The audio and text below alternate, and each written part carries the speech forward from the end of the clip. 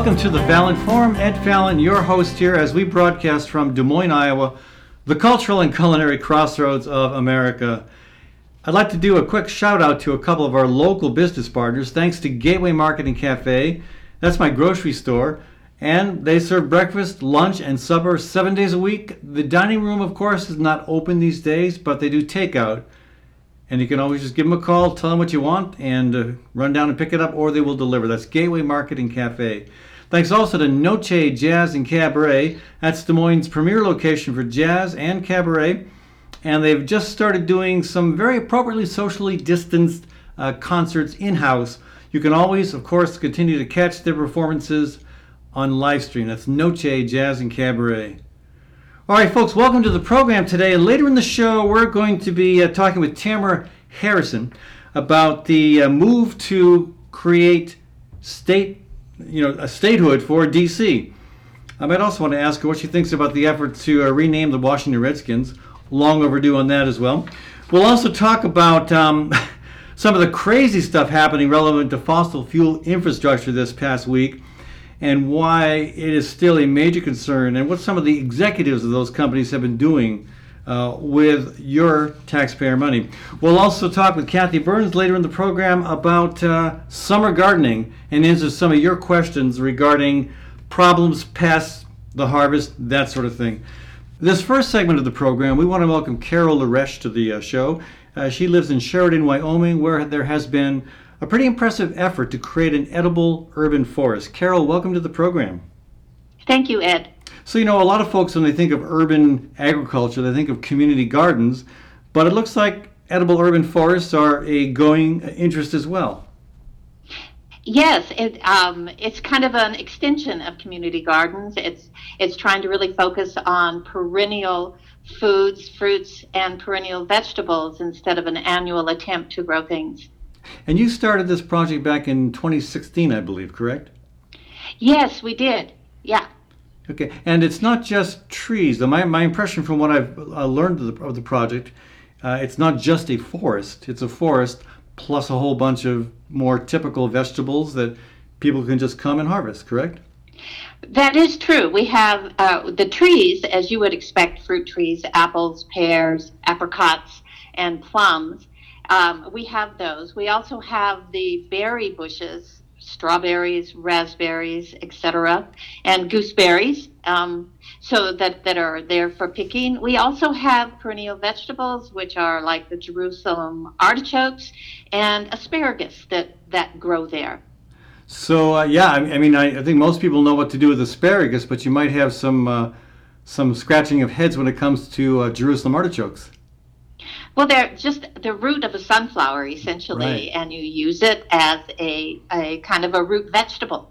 Yeah, I'm familiar with it. Now, one problem with a root vegetable, of course, especially if it's perennial, is you run the risk of having it all harvested and not having any the following year. Has that ever been a problem?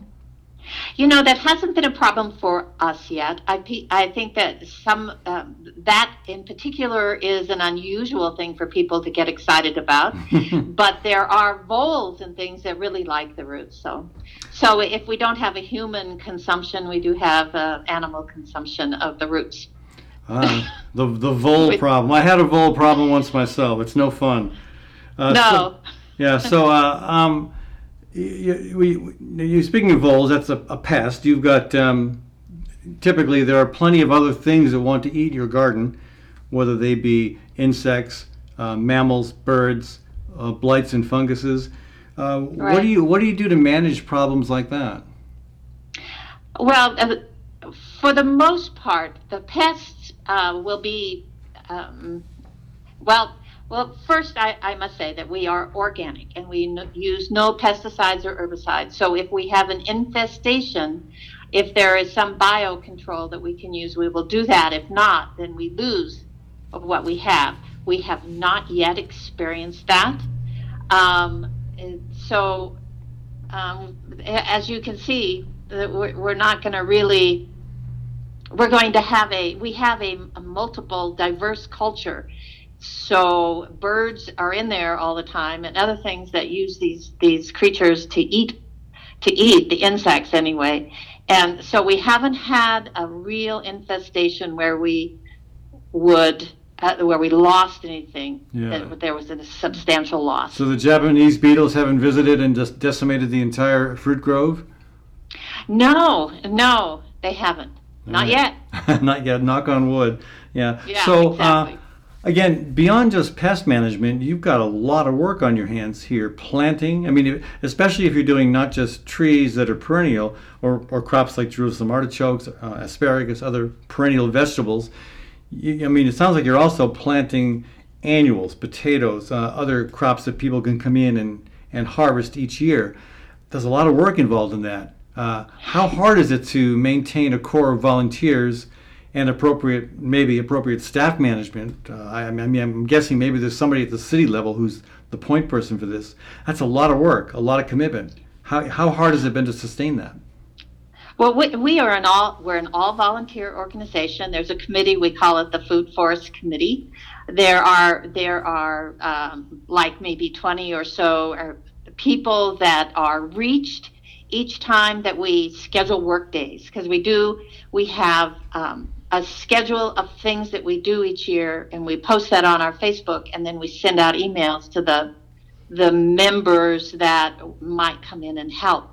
We are located in a city park, so the city provides us a certain amount of assistance, and one of that is water. They provide us water, and they mow the outside area. We're responsible for anything within that area. And how big of an area are we talking about? It's less than an acre. Less than an acre, okay. So how many trees are you looking at altogether? We have about 30 trees that are fruit trees. Okay, and then the vegetables as you can fit them in. Yeah, and the bushes and things like that. And we also, it's not only the food that we focus on, we also focus on pollination. And we have a pollinator garden that was set up to draw in bees and other sorts of pollinators. And we also do a pollinator census every month during the summer, the growing months. So we pay attention to the pollination of the fruit, and we count them and see how they're doing. And then we make adjustments if we notice a decrease in pollinators. And we have done that. We noticed a decrease in pollinators, so we planted an early blooming garden.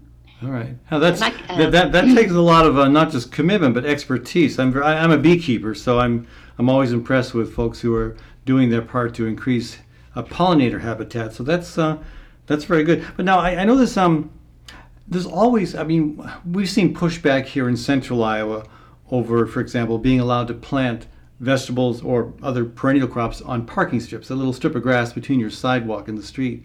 That was a big fight. Now we can do that. We can plant anything we want there within certain height restrictions.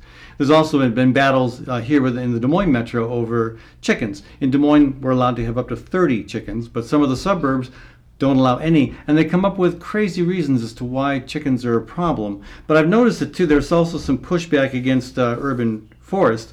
There was a situation in Toronto apparently a few years back where there were public concerns over the forest attracting bees, which I think is funny. They were also concerned about fruit that would fall and rot and create a big mess, and they also were concerned about the park space being turned over to a forest that some people thought should just be purely recreational for every possible use, and that pushback ended up impacting the size of the forest. They dropped it from a planned 40 trees to only 14. So have you had any kinds of any of those problems in Sheridan? We really haven't. When we started out to ask our park district and our city administration for use of this little piece of land that used to be, by the way, a BMX park for recreational purposes. The BMX riders weren't mad at you? Well, I think that it had something to do with the Corps of Engineers thinking that it was interfering with the flood control in that area. Okay. So that they had to reuse whatever it was, and they were looking for a use. And we came in with this idea, and they essentially made it work. The park district was very helpful. They really liked the idea, and we succeeded in getting use of this land in a very short period of time. So we've not had any problem with it. The only problem that we did have at first was because the ground essentially needed a lot of work because it was very compressed. We had a lot of wild things growing in that area for a while to break up the soil, and it became very weedy. And that was it was kind of unsightly for a little while, but that was only a couple of years. So we did have some comment from the locals, right. But nobody really wanted us to be pushed off or to change the focus of that that little piece of dirt. So if you've been established since 2016, some of your trees, I'm guessing, are just beginning to come into their own in terms of production. I mean, it takes apples, pears, peaches several years to get a good crop. Have you done any assessment as to how much food you've been able to produce each year? We haven't done that yet, and I never even thought of doing that. But that's a good idea. Well, thank you. Really pay attention to how much we get. Happy to help. Thank you. And I imagine, ever asked if we're worth anything. I imagine it's only going to be able to say yes. So hey, one other question. So again, I mean, presumably there's a lot of people who are interested in coming to harvest what grows there. But do you ever have the problem where a whole bunch of food, whether it's vegetables or the fruit from the trees, goes to waste? No, we haven't had that yet. Good. Flip side, do you ever have a problem where people might come in and just make off with as much as they want without even considering what might be a fair portion for them to take? Not that we're aware of, but that our place does not have someone there all the time. We have certain days that we show up and do all of the work, and the rest of the time is open, and people can come in and harvest as they wish. So we don't, if somebody came in and denuded all of the trees, I don't know whether that would have been one person or 10. Yeah. I mean, I'm just thinking of the worst case scenario. That somebody might say, hey, this is a great economic opportunity. I haven't had to do any of the work to plant or maintain or water or weed these trees or these vegetables. I'm just going to go in and harvest it all and then sell it. Yeah, that they could do that at this point in time. Okay. Because we have not restricted access at all. Okay. Yeah, and I'm not sure that's a problem. I may just be making that up, but it struck me as one concern that people might have. So the other issue here is food security is becoming a higher and higher priority for more and more people as we move deeper into the climate crisis, and. I mean, that's been a conversation here in Des Moines too, is what can we do to create more spaces where food production is happening naturally? And, with the success of what you've got going there, is there any possibility of it expanding beyond an acre? Well, what we have talked about, the Food Forest Committee has talked about within ourselves, is when we show that this is a success and that people are using it and you can use it for food, a good local food that's non-pesticide, no herbicides, then maybe from the parks throughout Sheridan, which is a 17,000 person city, we have lots of little parks down through the city, that perhaps one of these could be put in each of those parks. So that's what we've thought about, adding more public space for public food. So, and we hope that when they see that this is a success, that might be possible. So instead of one bigger forest, lots of small forests in neighborhoods around the city where they're more accessible to more people. Exactly. That makes a lot of sense. Folks, we've been talking with Carol LeResche. She's I think the main initiator behind the Sheridan, Wyoming edible forest. It sounds like you've got a great committee of of active people and volunteers, and I'd be fascinating to hear more about how this project continues to grow. No pun intended. And I do notice that we have more and more urban forests springing up around the country. I guess the first was in Asheville, North Carolina, back in 1997. So that's been going for a while.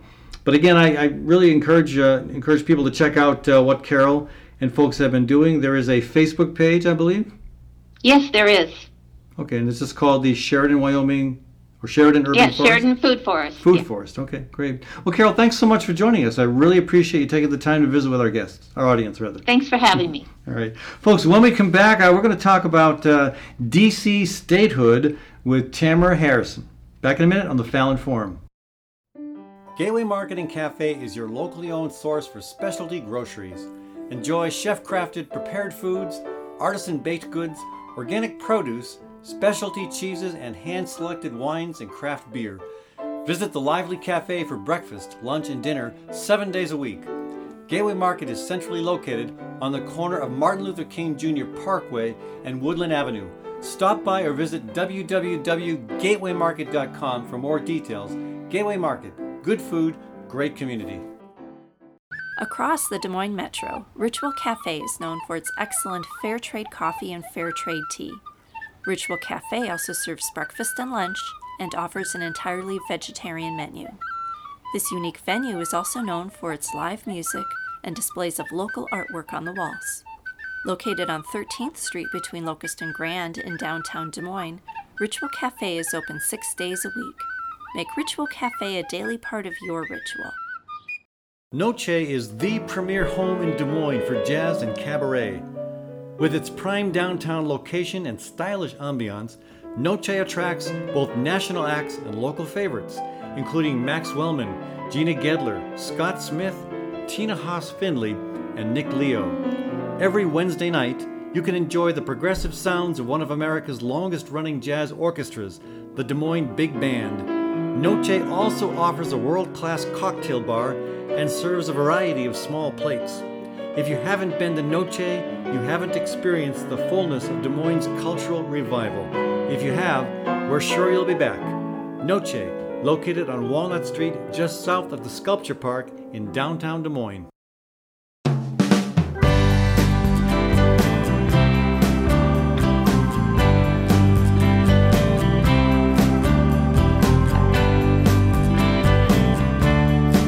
Welcome back to the Fallon Forum. This is Ed Fallon, your host. First, I want to take a second to thank a couple of our local business partners. Thanks to Hawk Restaurant at East 5th and Walnut, where 90% of the food served comes from Iowa farms and Iowa producers. Hawk also has patio seating now, so you can order online, you can do takeout, but you can also come down and enjoy the patio. Thanks also to Story County Veterinary Clinic, where Dr. Kim Holding has been treating all creatures great and small for over 30 years. That's Story County Veterinary Clinic.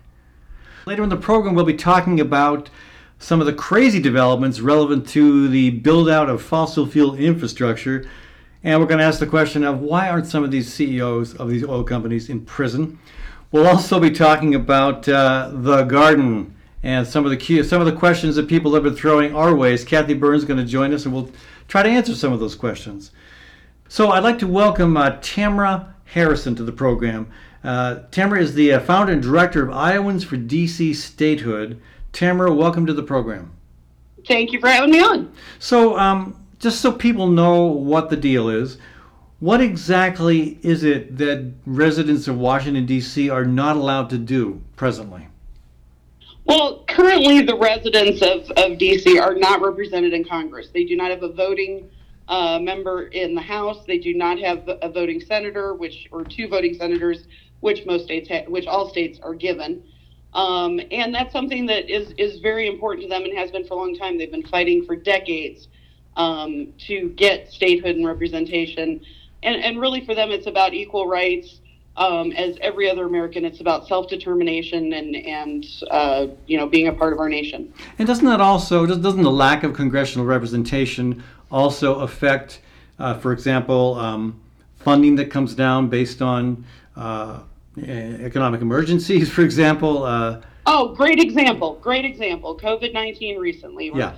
All the states got 1.2 million, and they got, I think it was a little over 400 million instead of the 1.2 billion.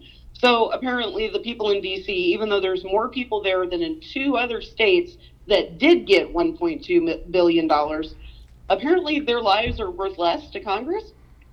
Yes, I do know that's a good point, because DC is what, 750,000 people roughly, and well, it's right. The last estimate was around 706, but we really do expect a big jump after this next census. right. Okay, and so that's bigger than Vermont, bigger than Wyoming, and about the same size as a handful of other states too.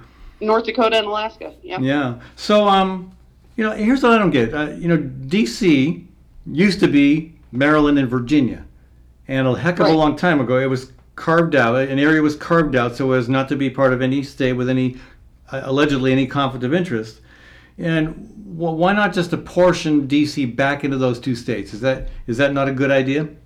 Well, I try to do this, explain this simply. First of all, in 1846, part of that original land that was cut out from both states, the part that originally belonged to Virginia was given back to Virginia.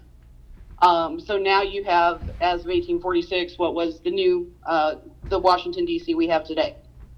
Now what they're saying is we need to cut the federal district down again to actually be just the federal district, still under federal control, but shrink it down, and the residential and commercial portions of the area that is now part of D.C. would separate and become the state of Washington, D.C.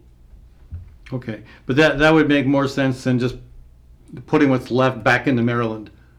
Well, Maryland doesn't want them. Oh. Okay. Maryland has said they're not interested in retrocession, and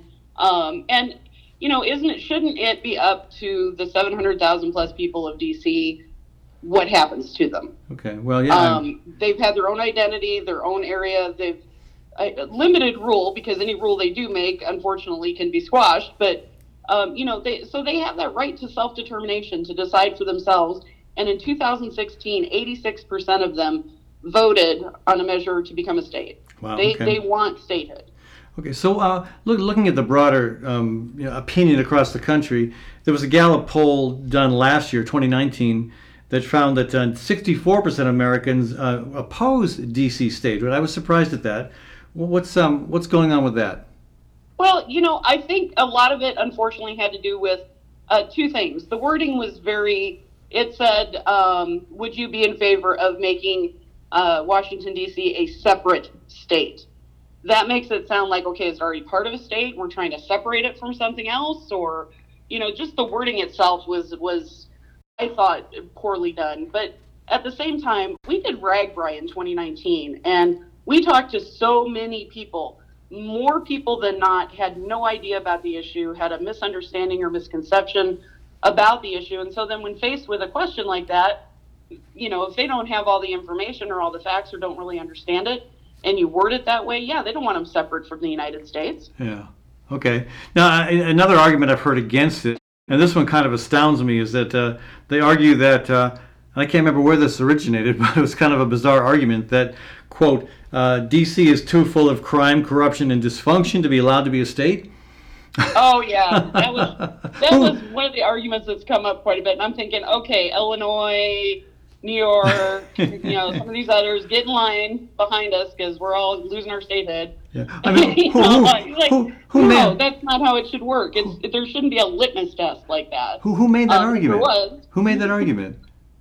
I can't remember, but if you go back and watch the hearings on C-SPAN from 2019, when they actually did the hearing in the House for the first time in forever. What?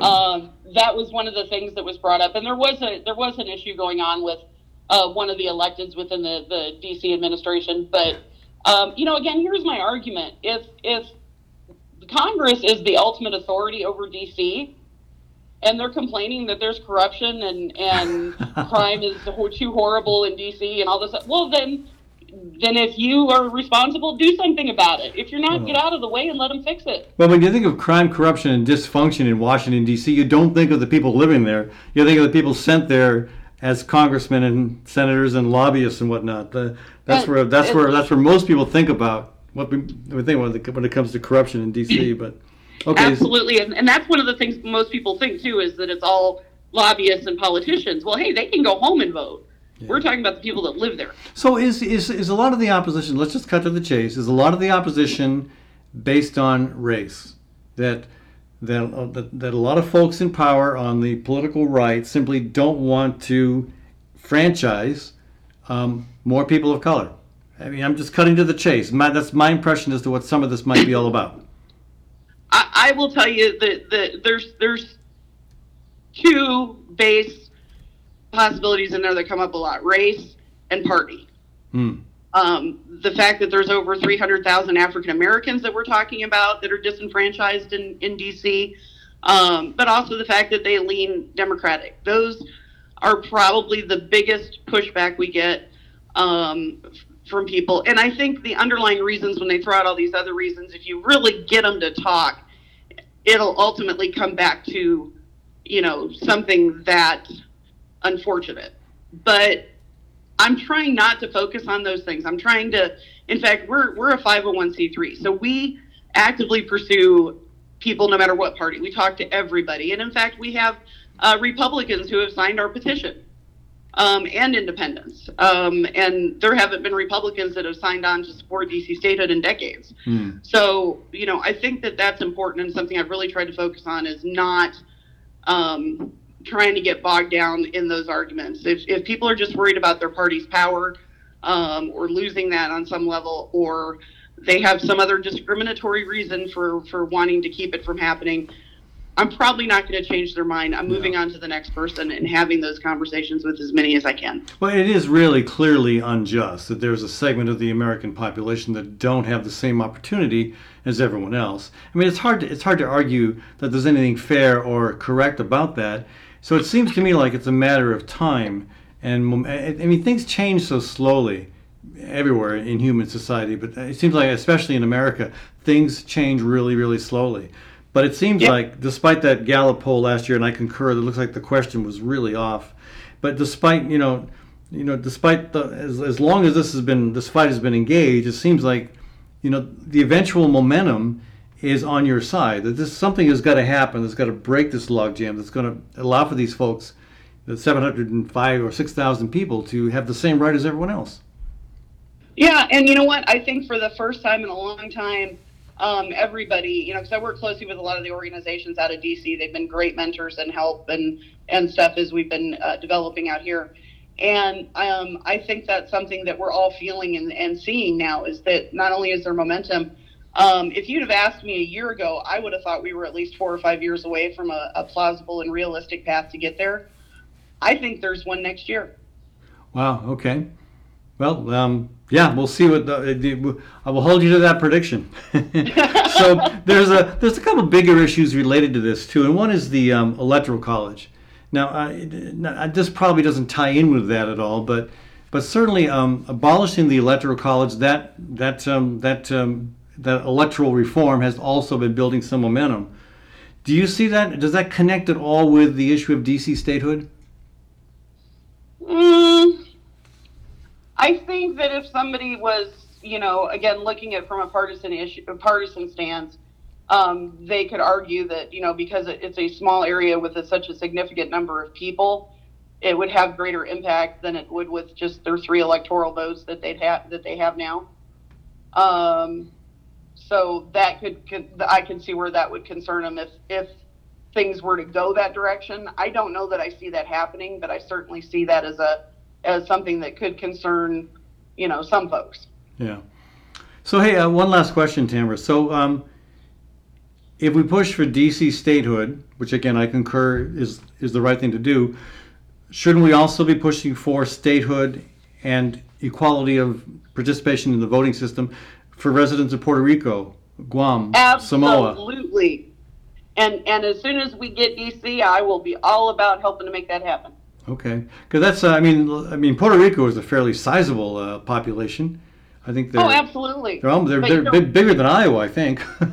Yeah. But they're a little bit bigger than us. But if we can't even get this done for the people that live within our borders, if we don't have, as the beacon of democracy around the world, this really bothers me that we're so hypocritical, and the only nation, trying to think of the right word, and I'm sorry, it's leaving me at the moment, but in my article, I think I mentioned this, but we're one of the only major nations in the world that don't allow their capital citizens to participate in the democracy, and that's wrong. Yeah, and then again, we allow one island nation, Hawaii, to have equal voting rights, but not Puerto Rico, not Guam, and not there's other. I think all of our, the Virgin Islands, and they should all have a representation within the Congress and voting rights, if or cut them loose. Yeah. I mean, they're either a part of us or they're not. Yeah. And I think they deserve all the same rights. I absolutely do. Right now, my focus is D.C. Right. But that's something that I feel strongly about as well, and I'm willing to fight for and continue to fight for. Well, I can tell you feel strongly about it. Again, you founded and you're the director of Iowans for D.C. statehood. That's a big commitment, and I imagine you have your equivalents in other states as well. I imagine most other states, or maybe hopefully a lot of other states, have a similar initiative. Surprisingly, no. We were the first state ever in 2015 to have one. Wow. Nevada organized one in 2016, but they really haven't. It didn't, come together really. They kind of fizzled out. I don't know if they're trying to get that going again, but DC Vote out of Washington D.C. One of my great mentors, friends, Bo Shuff and Barb Helmick, they're trying to identify people in other states that are willing to be a part of this program they put together, and we're going to help them do that any way we can to identify people to try to get organizations like us here in Iowa in any other state that would be willing to do that. Because I think once the people outside of D.C. are saying, hey, wait a minute, this is not right, then it's not just the D.C. people saying, hey, we want this. Other people are standing up for them, and that's when we've started to see change. Well, thanks for joining us, Tamyra. If folks want to get in touch with you, what's the best way to do that? Tamyra, Tamyra, at IowansForDCStatehood.com. Tamyra at IowansForDCStatehood.com. Tamyra, thanks so much for joining us. Thank you for having me. Appreciate it. Folks, when we come back, we're going to talk about the fact that in a just nation, fossil fuel executives would probably be in prison, because there's some big news happening on the expansion of pipeline fronts. Back in a minute on the Fallon Forum. When it's time to entertain, think of Gateway Market to handle all the details. Gateway offers a wide variety of stress-free options like cut-to-order cheese and charcuterie, a delicious olive bar, and a wide variety of chef-prepared dips and spreads. Or let Gateway's catering team take care of the entire event, right down to the wine and beer pairings. Gateway's expert floral designers can even customize the perfect centerpieces. Stop by or visit gatewaymarket.com for more information. Gateway Market, good food, great entertaining. Dr. Kim Holding has over 30 years of experience working with all creatures great and small. Cat, dog, horse, cow, elephant. Well, maybe not an elephant. If you've got a pet elephant, you may be in trouble. Kim's work history is long and deep, and her clients stick with her year after year because they know she will do right by them and their pets and farm animals. So give Dr. Holding a shout to keep your animals happy and healthy. Call 515-232-8766. That's 232-8766.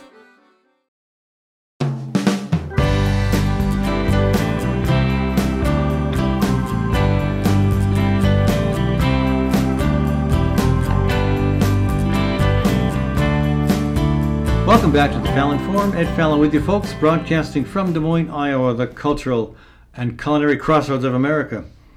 So, a quick shout out to a couple of our nonprofit partners. Thanks to Bold, Iowa, fighting climate change and the Dakota Access Pipeline since 2015.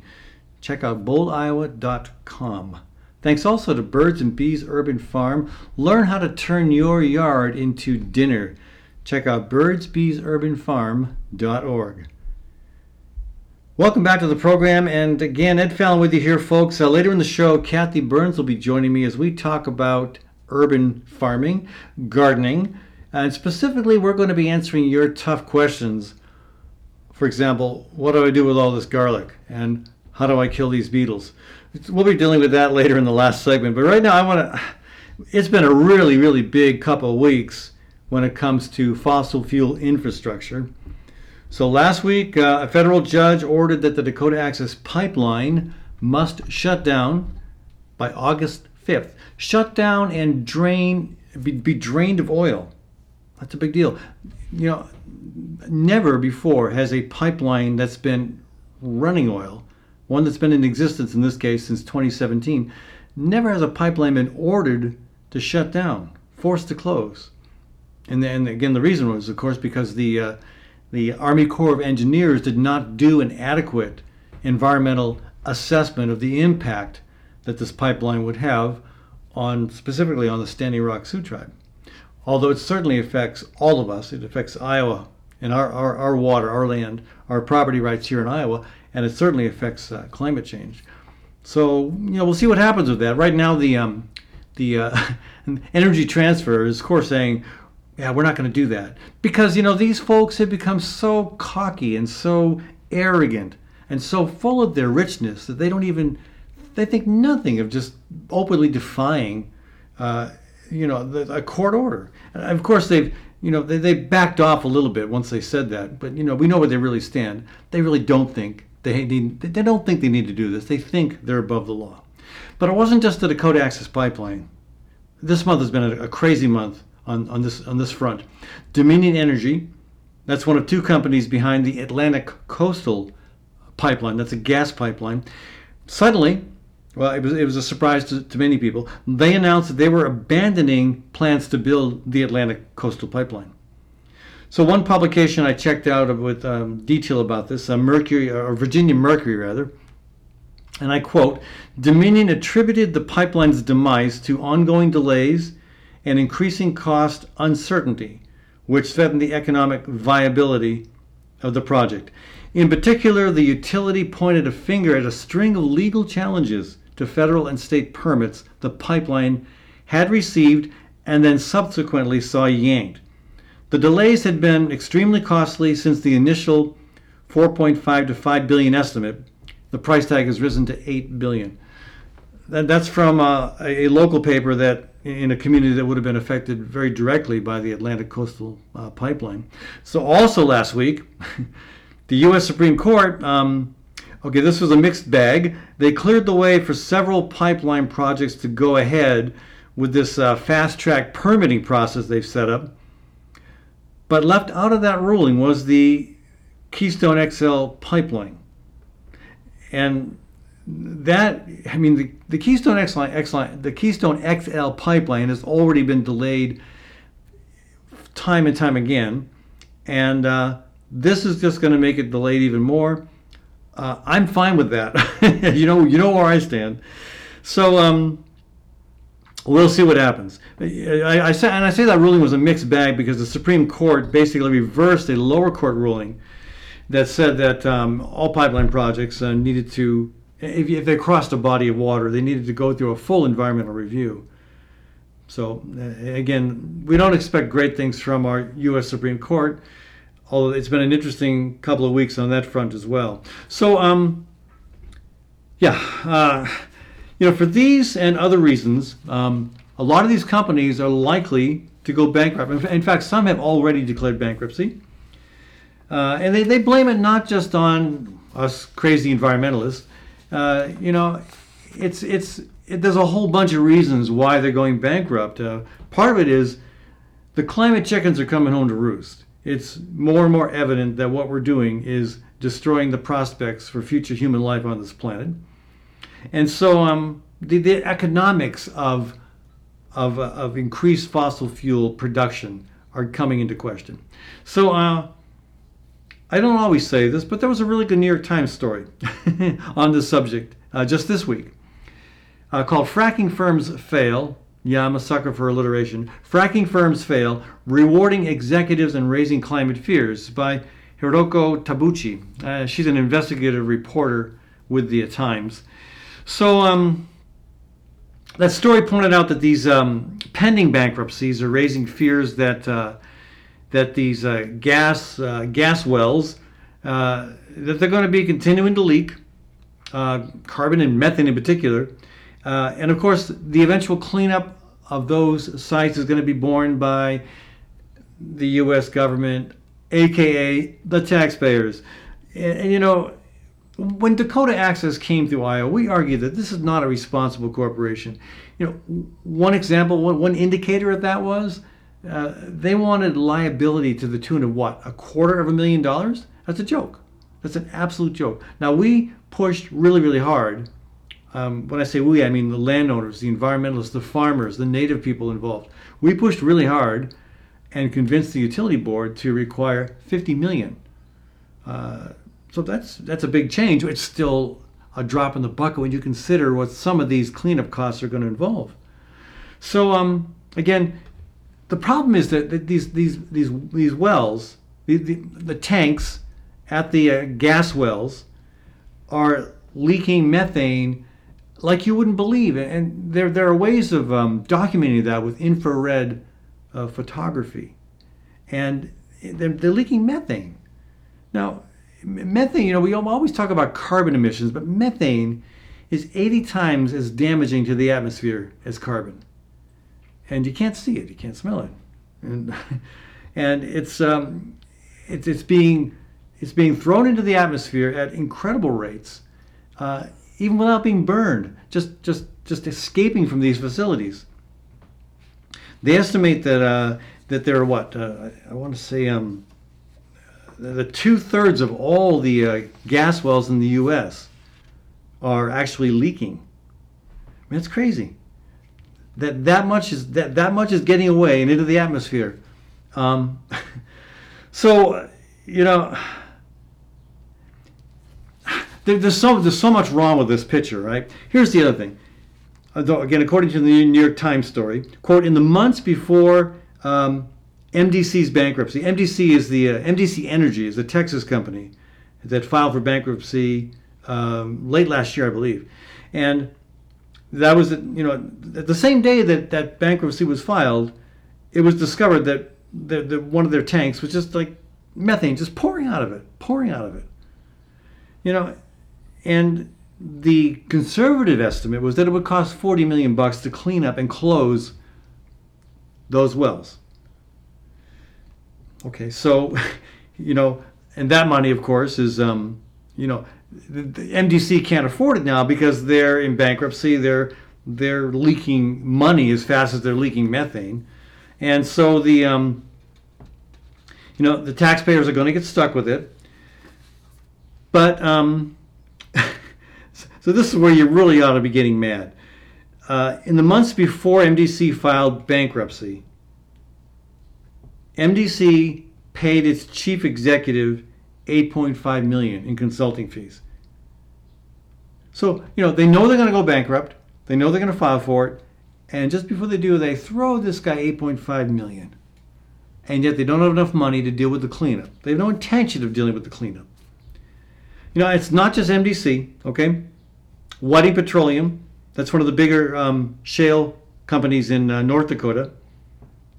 They were looking for bankruptcy protection earlier this year, just a couple months ago, in fact. And just before they did that, they supported that I don't know whether, I think it was their shareholders, somebody with authority authorized a $15 million cash bonus for its top executives. Less than a week before they filed for bankruptcy. What's wrong with this picture? I mean, I don't know how these people can get. How come they're not in prison? Okay, so it gets worse. Chesapeake Energy, also also involved with shale exploration, gas exploration. They declared bankruptcy just in June, and no surprise, you'll see the pattern here, right? A few weeks before that, they paid $25 million in bonuses to a handful of executives. How are they getting away with this? How are they getting away with this? Okay, just not to let you down, it gets worse. So, you know, these crooks are also taking COVID-19 stimulus money. And I know there's been some discussion about that. Specifically, here's an example. Diamond Offshore Drilling. They were able to land a $9.7 million tax refund under the COVID stimulus bill. And then what happened? Oh, and then they filed to reorganize in bankruptcy court the next month. They get the handout and then they declare bankruptcy. It is enough to make you want to scream or pull out your hair. That's one reason I don't have hair, folks. I get so upset at this stuff. I keep pulling it out and it's finally gone. So, now you would think maybe the spin doctors at these companies would at least try to offer some explanation, some gloss as to why these executives deserve these big bonuses and why it was okay for us to take this COVID-19 stimulus money. They aren't even going there. The Times reporter tried to repeatedly contact MDC CEO, the guy who got the $8.5 million bonus, Mark Siffin. No response. Repeatedly, no response. Same with Whiting Petroleum, Diamond Offshore, Chesapeake Energy, also declining to comment. I mean, they have no argument. They have no defense. There's nothing they could say that would convince anybody that they're not just a bunch of crooks. Okay, so it's going to get worse because there's an estimate that it's estimated that nearly 250 oil and gas companies could file for bankruptcy by the end of 2021. Within the next year and a little more, another 250 companies could be pulling these kind of shenanigans. You know, I think that we're looking at big oil's dying breath, and I thought this even when Dakota Access Pipeline was being constructed. This was their last big hurrah. They were able to get the U.S. to be the biggest oil producer and now the biggest oil exporter in the world. And okay, the fact that it's their last hurrah is good news, but the bad news is the environmental consequences of the industry's collapse are almost unimaginable. You know, and again, because the industry and its pals in high places, and not just Donald Trump, there's lots of Republican senators and Congress critters and folks at the legislative level who are just there to, you know, they get that handout, they get that donation, they get that pat on the back, they get to go to that special golf tournament, and they're there to do what those CEOs and their minions want. And it's not just Republicans, there's some Democrats as well that are just as beholden to big oil. So the collapse is inevitable. It's going to be unimaginable, and hang on to your wallet, folks, because we're going to be the ones expected to pay the tab. We need to be prepared for that and to fight that. Anyway, it's scandalous. It's deeply upsetting. And the other side of this is, I mean, environmental justice is such a huge part of this because a lot of these facilities that are polluting the earth, that are poisoning the air, poisoning the water, they're located in communities of color, communities of poor people, in New Mexico and Texas. There's a story about a facility in Colorado. They originally planned to build this these gas wells near a more affluent, a majority white charter school. But they were forced to move. They chose to move because the wealthy parents in that community got really angry and they made a lot of noise. And they vote and they had money. And so they moved this is near Greeley, Colorado, they moved the gas wells to a poor area. Surprise, surprise. Same in North Dakota. So we ought to be united. I don't care where you are at on the political spectrum. None of this is good for you. Unless you're one of these executives or somebody connected to them, beholden to them, this is not good. And it's not good for the workers either. Start looking at what's happening. I mean, a lot of workers who've been affected by this stuff. Here's an example. In East Central Texas, Chesapeake Energy, they were leaking natural gas wells. They lit on fire. 3 workers died. Another worker was, he had catastrophic and permanent injuries. And so where's that lawsuit? Well, now the company said that those lawsuits should be put on hold while they're dealing with bankruptcy. So to heck with those workers and those families. And that's just one example.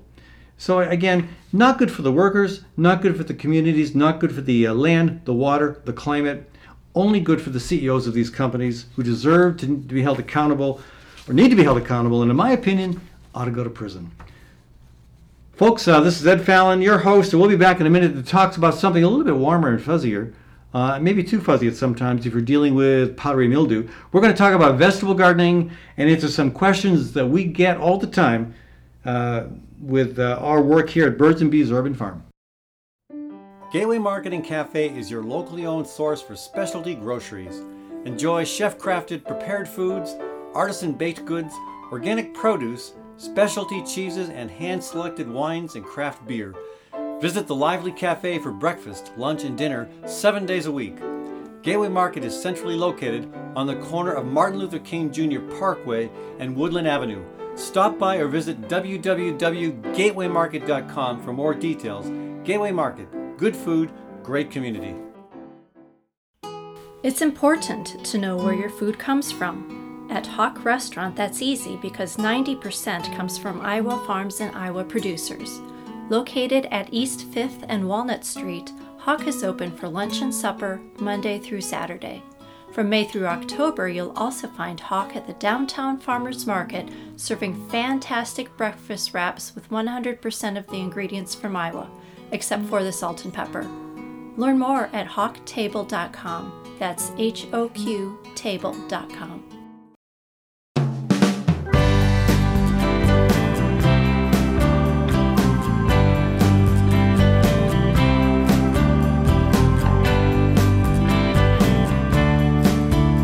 Welcome back to the Fallon Forum. Ed Fallon, your host here.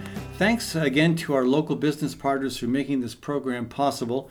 Thanks to Gateway Market and Cafe, that's my grocery store.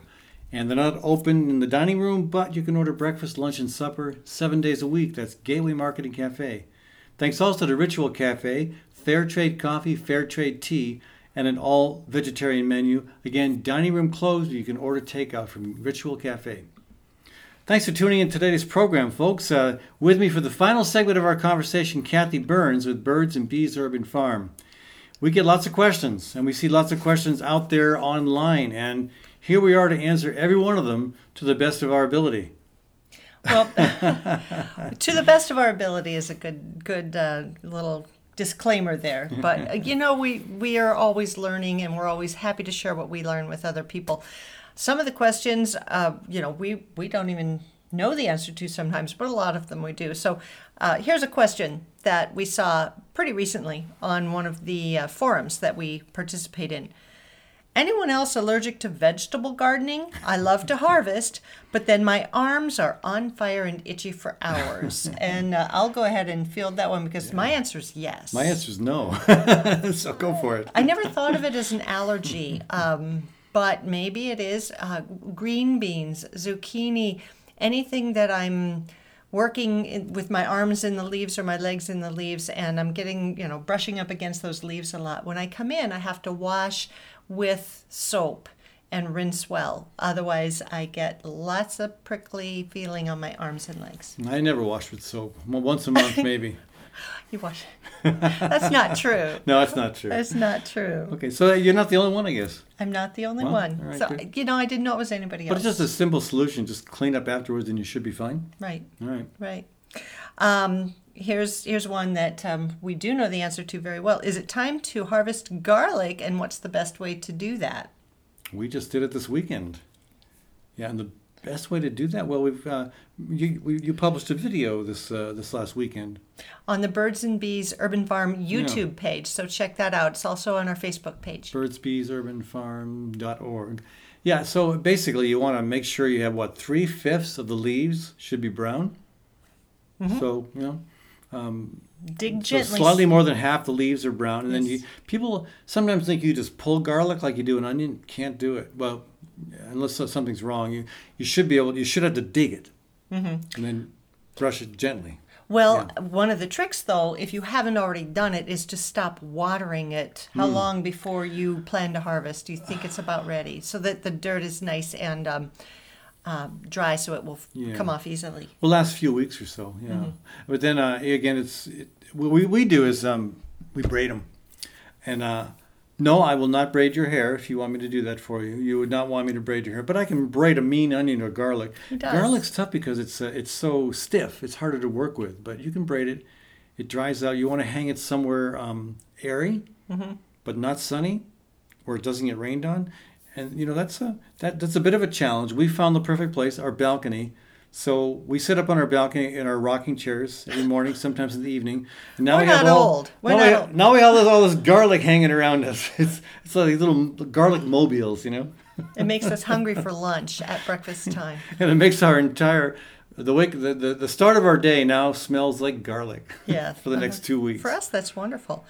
When do you sow fall crops, and what are the best plants to grow? The answer is you start to plan for them. In last week's segment we did, 2 weeks ago, we did a segment on fall planting on the Fallon Forum, so you can check that out. But August 1st is typically the time to start planting your fall crops. And best plants to grow, oh golly, there's a lot to pick Long from. list. Beans, turnips, carrots. Green beans. Green beans, Yeah. yes. Green beans, turnips, carrots. Beets. Beets. Lettuce. Radishes. Spinach. Broccoli. Maybe. Cauliflower. Maybe. We've never had any luck with broccoli or cauliflower, but we're going to try again this year.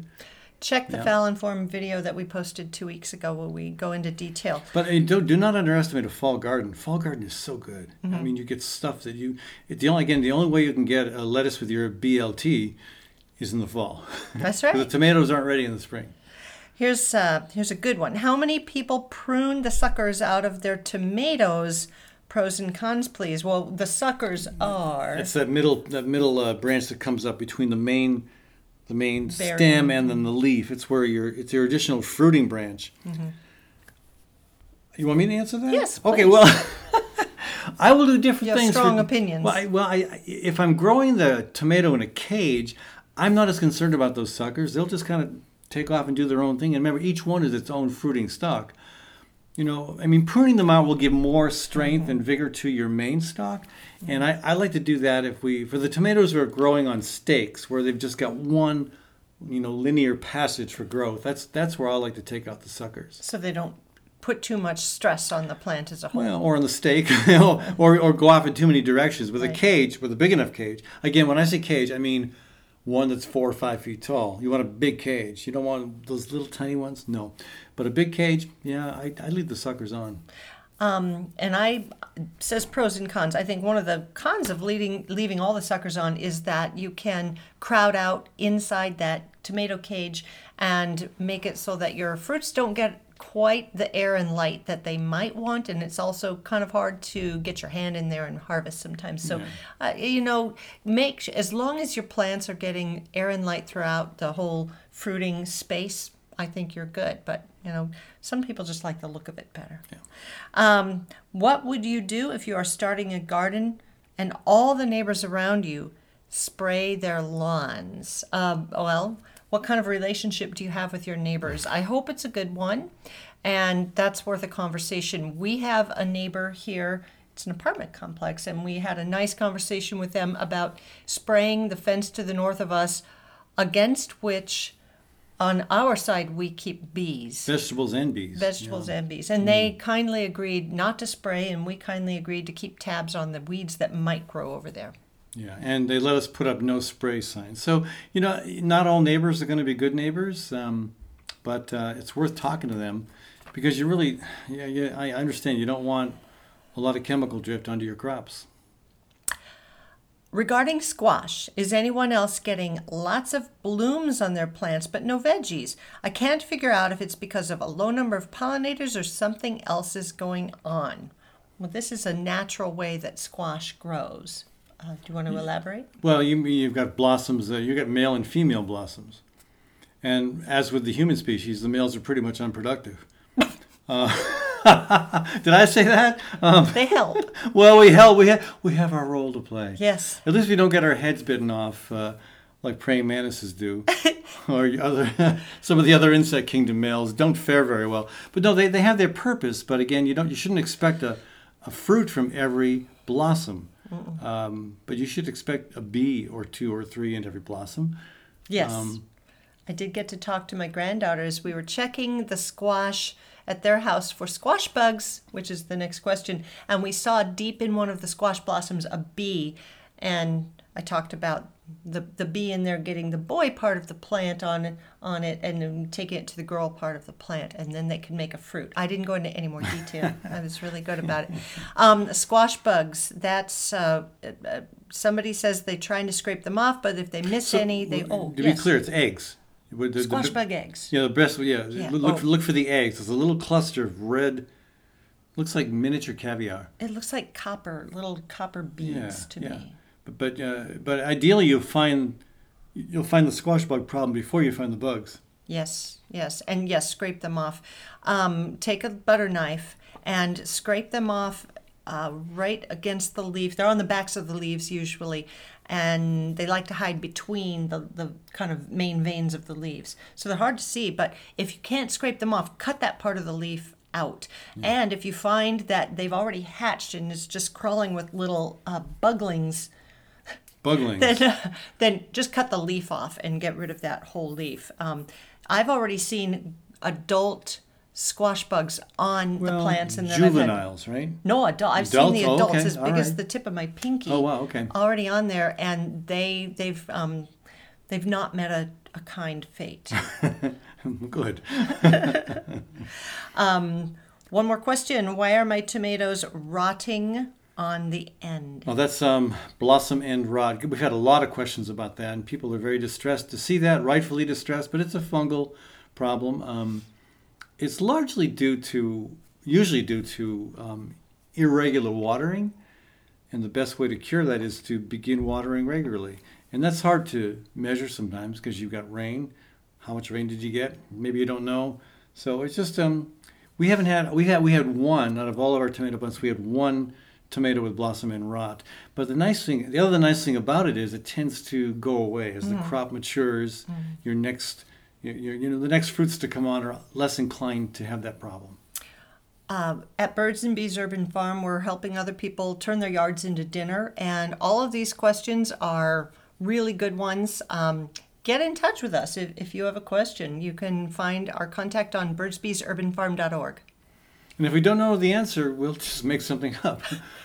And it'll be interesting. For example, what do I do when a giant squirrel eats all of my tomatoes? Oh, that was... Well, you negotiate with that squirrel. You sit down with that squirrel and you have a heart-to-heart conversation about how you can both meet your needs. That was about your neighbors spraying. That's not about squirrels. All right. It works with neighbors maybe, but not with squirrels, yeah. Hey, thanks for tuning in today, folks. This has been Ed Fallon, your host on the Fallon Forum. Kathy Byrnes, my guest here. Again, thanks to the stations in Iowa and around the country that rebroadcast this program. You can also check it out on our website, fallonforum.com, and subscribe on Stitcher and Apple Podcasts. Again, thanks for tuning in.